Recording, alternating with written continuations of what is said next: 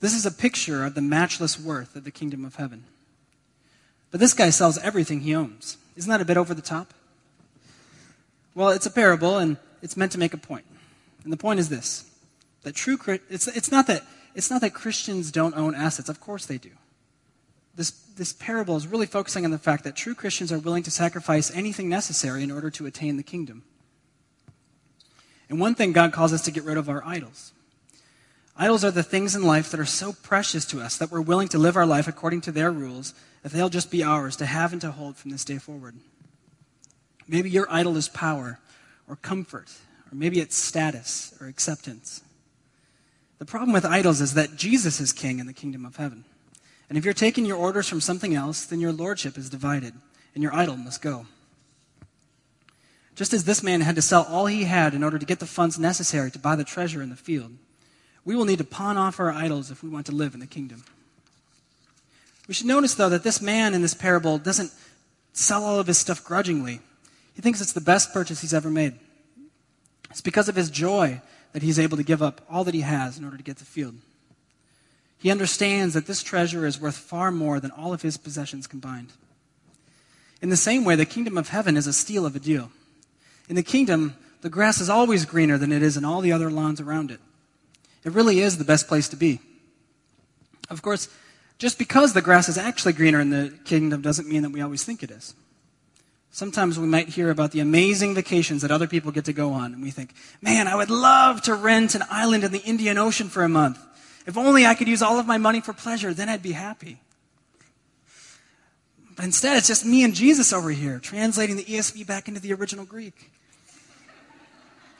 But this parable and the following parable are meant to instruct us that there's no better place to live than under God's reign, even if it means we have to get rid of some things that we love in order to move in.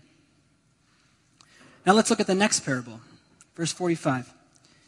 Again, the kingdom of heaven is like a merchant in search of fine pearls, who, on finding one pearl of great value, went and sold all he had and bought it. If you saw this merchant today, you'd probably think he was a fool. Doesn't he know he's supposed to diversify his portfolio? But he sells everything he has, all of his inventory, maybe his house, everything. If the market for pearls plummets, one big pearl isn't going to keep him warm at night. But he trusts that this investment is a sure thing. And according to the Bible, he's right.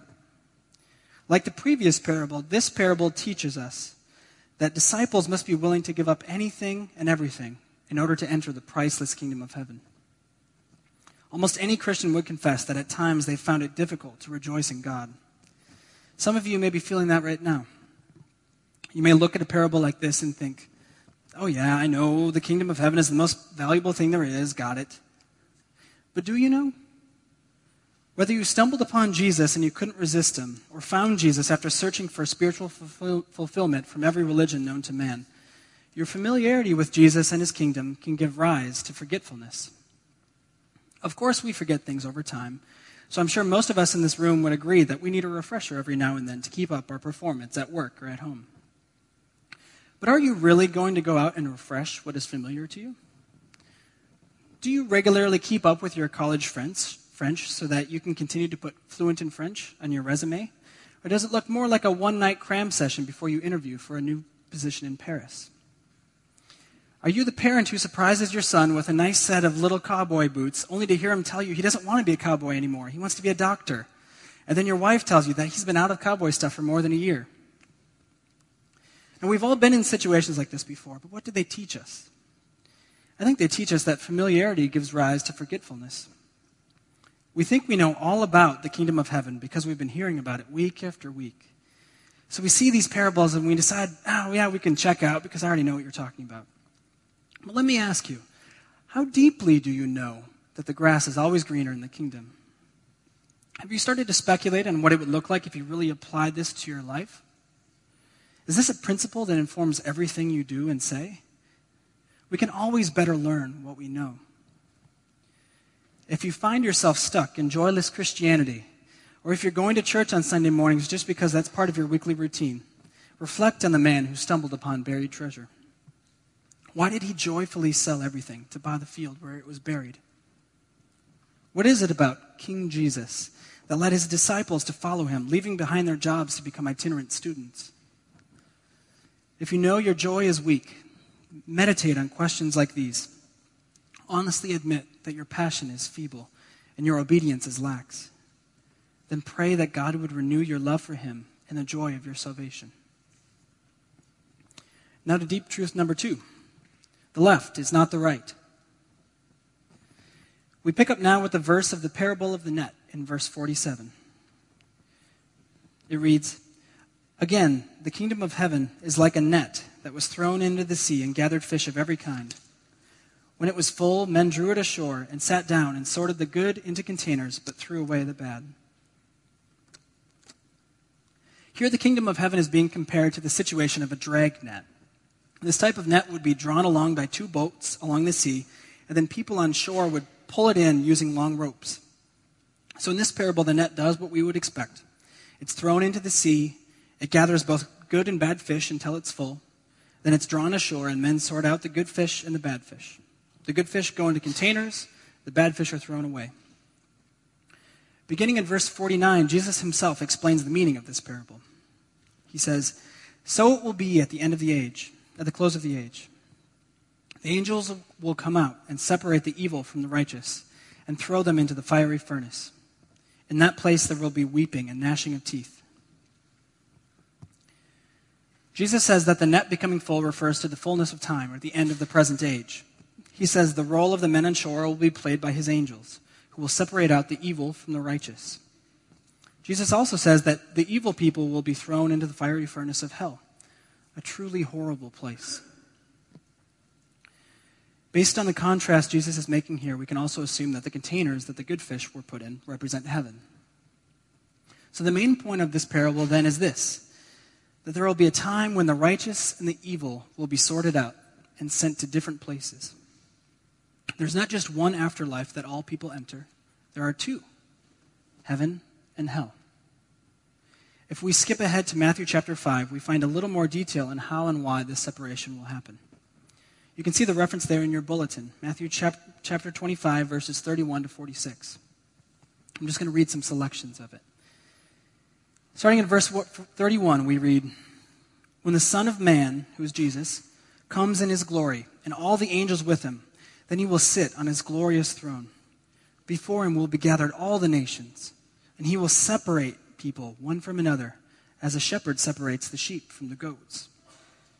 And he will place the sheep on his right, but the goats on his left. Then the king will say to those on his right, 'Come, you who are blessed by my Father, inherit the kingdom prepared for you from the foundation of the world. For I was hungry, and you gave me food. I was thirsty, and you gave me drink. I was a stranger, and you welcomed me. I was naked, and you clothed me. I was sick, and you visited me. I was in prison, and you came to me.'" Skip down to verse 41. "Then he will say to those on his left, 'Depart from me, you cursed, into the eternal fire prepared for the devil and his angels.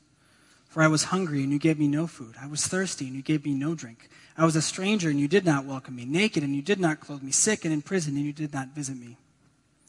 Now skip down to verse 46. "And these will go away into eternal punishment, but the righteous into eternal life." So here you have it, straight from Jesus' mouth. People will be separated. The righteous sheep will be placed on his right. The evil goats will be placed on his left. Some people think there's no hell and everybody will end up in heaven. But Jesus' left isn't his right. They lead to very different places, populated by different people experiencing very different realities. The righteous on God's right will enter into eternal life, and the evil on God's left will enter into eternal punishment. So who's righteous enough to get in? Only Jesus and everyone who is declared righteous. The Bible tends to use the word justified to describe being declared righteous. Okay, so who's justified then? Galatians 2:16 is really helpful in answering this question, I think. Here Paul is speaking to a group of people who think that by keeping God's law, they're going to earn eternal life. Paul tells them, "Yet we know that a person is not justified by works of the law, but through faith in Jesus Christ. So we also have believed in Jesus Christ in order to be justified by faith in Christ, and not by works of the law. Because by works of the law, no one will be justified." What this verse tells us is that only those who are declared righteous as a result of their faith in Jesus Christ will be on God's right and enter into eternal life. If you don't consider yourself a Christian, you may find it fascinating that Christianity clings to the fact that we can't be good enough Christians to earn our way into heaven. But that's precisely why we love to talk about Jesus. We believe he's the only mediator available between God and humankind. For those of you who do consider yourself a Christian, this probably seems like the same old, same old. You're thinking, God, man, sin, salvation. I can already explain it. I've already responded in faith. Let's move on to the next point. I want to share another danger of familiarity with you. Here it is. Familiarity isn't intimacy. You may be very familiar with President Obama. You may know his life story. You can state his positions on political issues, and you go to his campaign rallies. But I doubt any of you have an intimate friendship with him. He probably doesn't even know you exist. Likewise, you can be familiar with Jesus Christ. You can know his life story, state his positions on moral and theological issues, and you can go to his rallies on Sunday mornings. But despite all that you may know about him, you may not have a personal relationship with him. Do you trust in Jesus Christ as your only hope for salvation? And do you follow him without reserve? Being able to explain the gospel is not the same as embracing the gospel like a life preserver you desperately need. Don't let your familiarity with Jesus keep you from intimacy with him. There are two eternal realities at play, heaven and hell. Those on Jesus' left will not enjoy the same eternal satisfaction and eternal intimacy with him as the people will who are on his right. The Bible says that everyone who receives Jesus becomes God's child by adoption. God longs to adopt you as his son or daughter, and he's shown his love for you by sending his son Jesus on an incredibly costly journey, a journey that culminated in his death by crucifixion so that he could make a way for you to get to God and to be saved from the fiery furnace. I hope that you will take his offer seriously, and I pray that you will decide to accept it.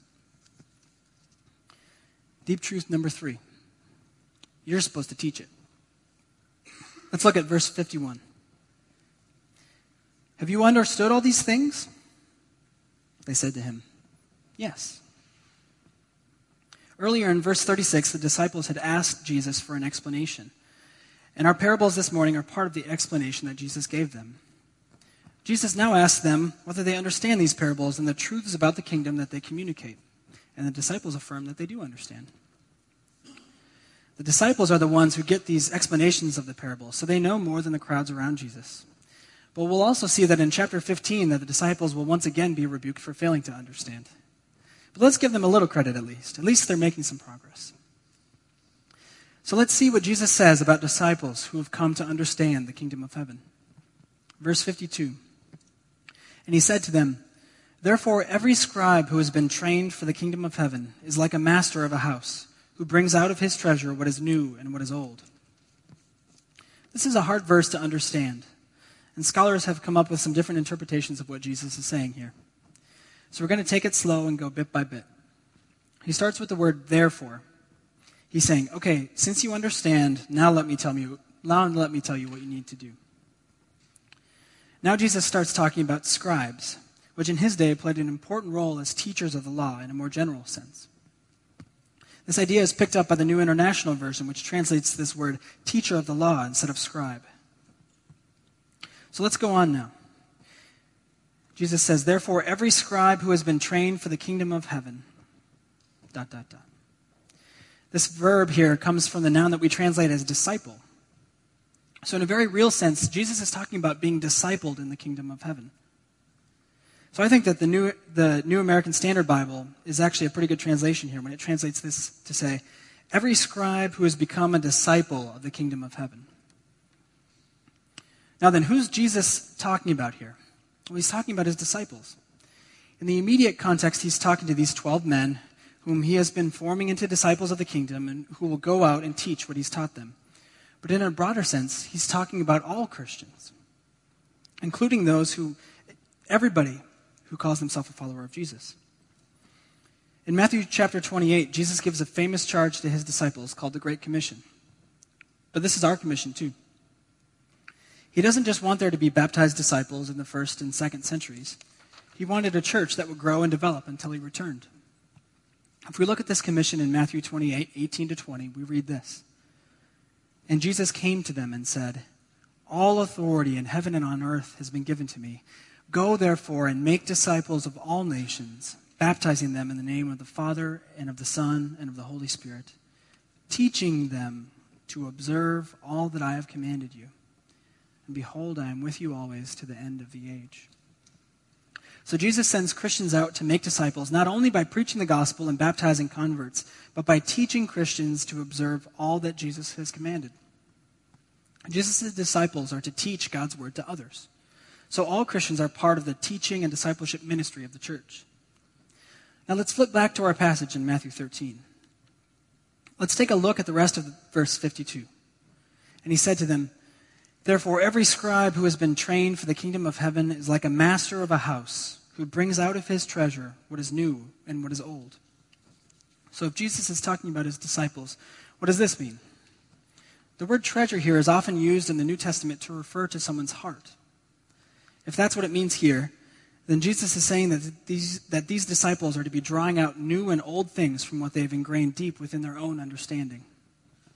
The old things here are probably the Old Testament as a whole, while the new things are the revelation that Jesus has given them, the revelation which will later grow into the whole set of books that we call the New Testament. In essence, this parable is a call for all who follow Jesus to become whole Bible Christians who know the Bible and the fundamentals of the gospel well enough that they can effectively teach others and guide them toward obedience to Jesus. You may be thinking, hey, that's great, but I'm no Bible expert and I don't have the gift of teaching others. That may be the case. But as we heard earlier in the Great Commission, you are called to be a teacher in some sense. And if we're supposed to teach Scripture, then we need to keep learning it ourselves. We need to keep it in. We need to take it in wherever possible. We need to apply it wherever and whenever we can. Scripture needs to permeate our community. We need to talk about it, teach it to one another, and use it to encourage each other. That's one of the reasons why our Ethos community studies are discussions rather than lectures. You are all part of the teaching and discipleship ministry of your Ethos community, because the Bible says that all Christians are priests and all are teachers. So we want to give you space to share your insight with each other. This isn't to say that every Christian at ABF has the same opportunities to teach or the same skill in teaching, but it is to say that we want every Christian to play some role in the teaching ministry of our church. But whatever your teaching ministry looks like, I want to encourage you with a verse from the book of Colossians. Colossians 3:16 reads, let the word of Christ dwell in you richly, teaching and admonishing one another in all wisdom. May his word dwell in you richly. May it seep down into your heart and your actions so that you obey what it says. And then may you teach and admonish each other with all wisdom, sharing God's word from out of the deep understanding that he's given you. And now, deep kingdom truth number 4. It's not what you expected. Our efforts to understand what Jesus has revealed in his teaching and what God has revealed through his word are extremely important, but will never achieve perfect knowledge. If Jesus returns and you realize that he and his kingdom don't look or act like you expected, how are you going to react? If we look at verses 53 to 58, we'll see one way that people tend to react when things don't jive with their expectations. Let's start with verse 53. And when Jesus had finished these parables, he went away from there. And coming to his hometown, he taught them in their synagogue, so that they were astonished and said, where did this man get this wisdom and these mighty works? Is not this the carpenter's son? Is not his mother called Mary, and are not his brothers James and Joseph and Simon and Judas? And are not all his sisters with us? Where then did this man get all these things? And they took offense at him. But Jesus said to them, a prophet is not without honor, except in his hometown and in his own household. And he did not do many mighty works there because of their unbelief. Jesus' hometown is Nazareth, a small village of less than 2,000 people. Coming back to Nazareth meant that Jesus was returning to the village that knew him as a former carpenter who used to work with his father Joseph in the family trade. We don't know what Jesus taught as he returned to the synagogue of his youth, but we do get a picture of the response that he got. The crowd was deeply offended. We have a proverb within American culture that I think applies to this situation. Familiarity breeds contempt. The townsfolk knew all about Jesus and his family. They thought it was offensive for a man with so little formal instruction in God's word to be teaching on his own authority. In their mind, they had this orthodox box of what God's word said, and though they were astonished at the things that Jesus said, they ultimately didn't fit into the box. When we're familiar enough to put a label on someone, we feel an amount of security from having a sense of how we should relate to them. But when that person takes their label off, crosses out what we've written, and then writes a new label for themselves, it messes with us. When I first met my lovely wife, Chanel, she was as Midwestern as she could be.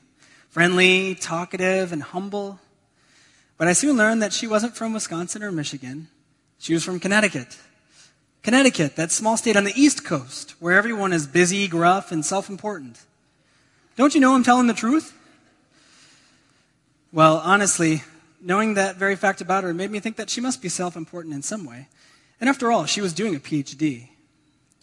But it took a while for me to adjust my categories. First, I just thought that a nice woman like her must be a cultural oddball. But now I've met a number of wonderful people in New England, and I figured out that it's a halfway decent place after all. You see, when we're familiar enough with something to give it a label or a category, it can take a lot of work for us to change the label. We first tend to be contemptuous of things that don't fit our categories. We're suspicious of them, and we won't really be able to make sense of how we should relate to them until we can find a category for them. So that's the principle I think that we're kind of seeing here.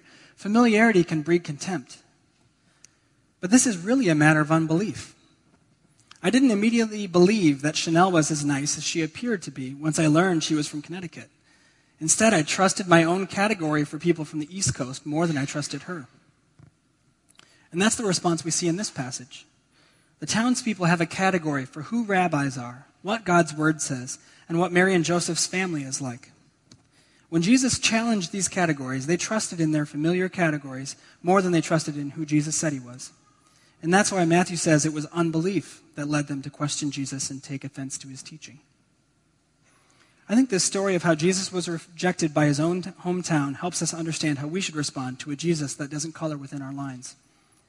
The response of these Nazarenes was unbelief. They heard what Jesus did, what he taught, and who he said he was, but it messed with their categories so much that they rejected him in an act of unbelief. But what we see all over Scripture is that Jesus and his kingdom do defy our expectations. The Apostle Peter knew this from personal experience. Turn with me in your Bibles to Mark chapter 8, verses 25 to 35. This is one of those times where Jesus blows Peter's categories. And as we'll see, Peter's response is all too typical. Verse 27 reads, "And Jesus went on with his disciples to the villages of Caesarea Philippi. And on the way he asked his disciples, 'Who do you say that I am?' And they told him, 'John the Baptist. And others say Elijah, and others one of the prophets.' And he asked them, 'But who do you say that I am?' Peter answered him, 'You are the Christ.' And he strictly charged them to tell no one about him. And he began to teach them that the Son of Man must suffer many things and be rejected by the elders and the chief priests and the scribes and be killed, and after 3 days rise again." And he said this plainly. And Peter took him aside and began to rebuke him.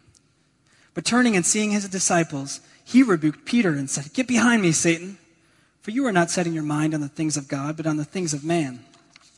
And calling to the crowd with him, with his disciples, he said to them, "If anyone would come after me, let him deny himself and take up his cross and follow me. For whoever would save his life will lose it, but whoever loses his life for my sake and the gospel's will save it." Peter got it dead on when he said Jesus was the Christ, the coming king promised by the Old Testament.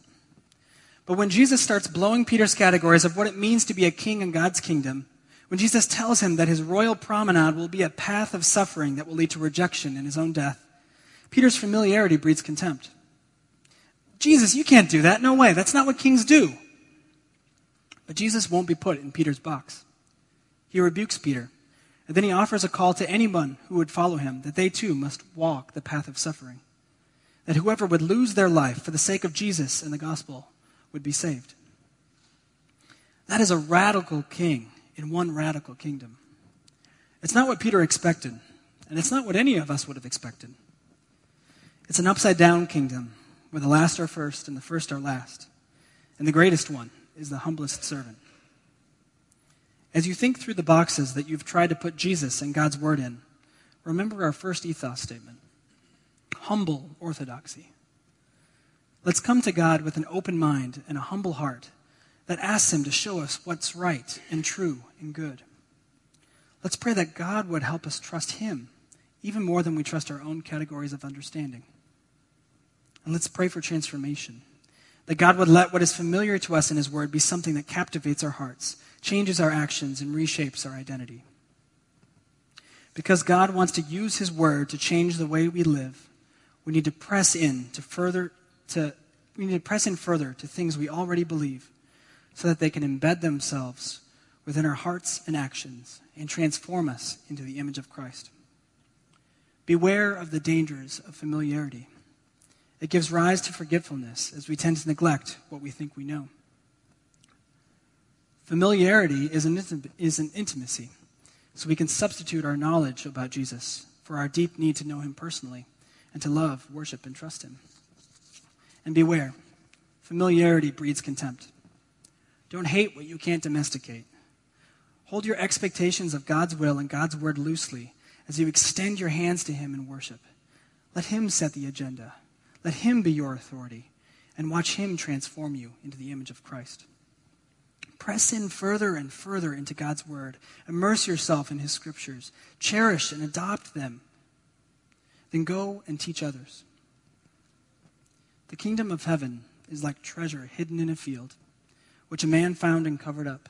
Then in his joy, he goes and sells all that he has and buys that field. May we do the same. Let's pray. Lord, we ask that you would be our foremost treasure, that we would be willing to sacrifice anything if we can only have you. May you use your word, even the things that we think we already know, to transform us. May you teach us deep understanding. May you use your word to impact the way we live and change who we are. And may you do this for your glory alone. In your name we pray. Amen.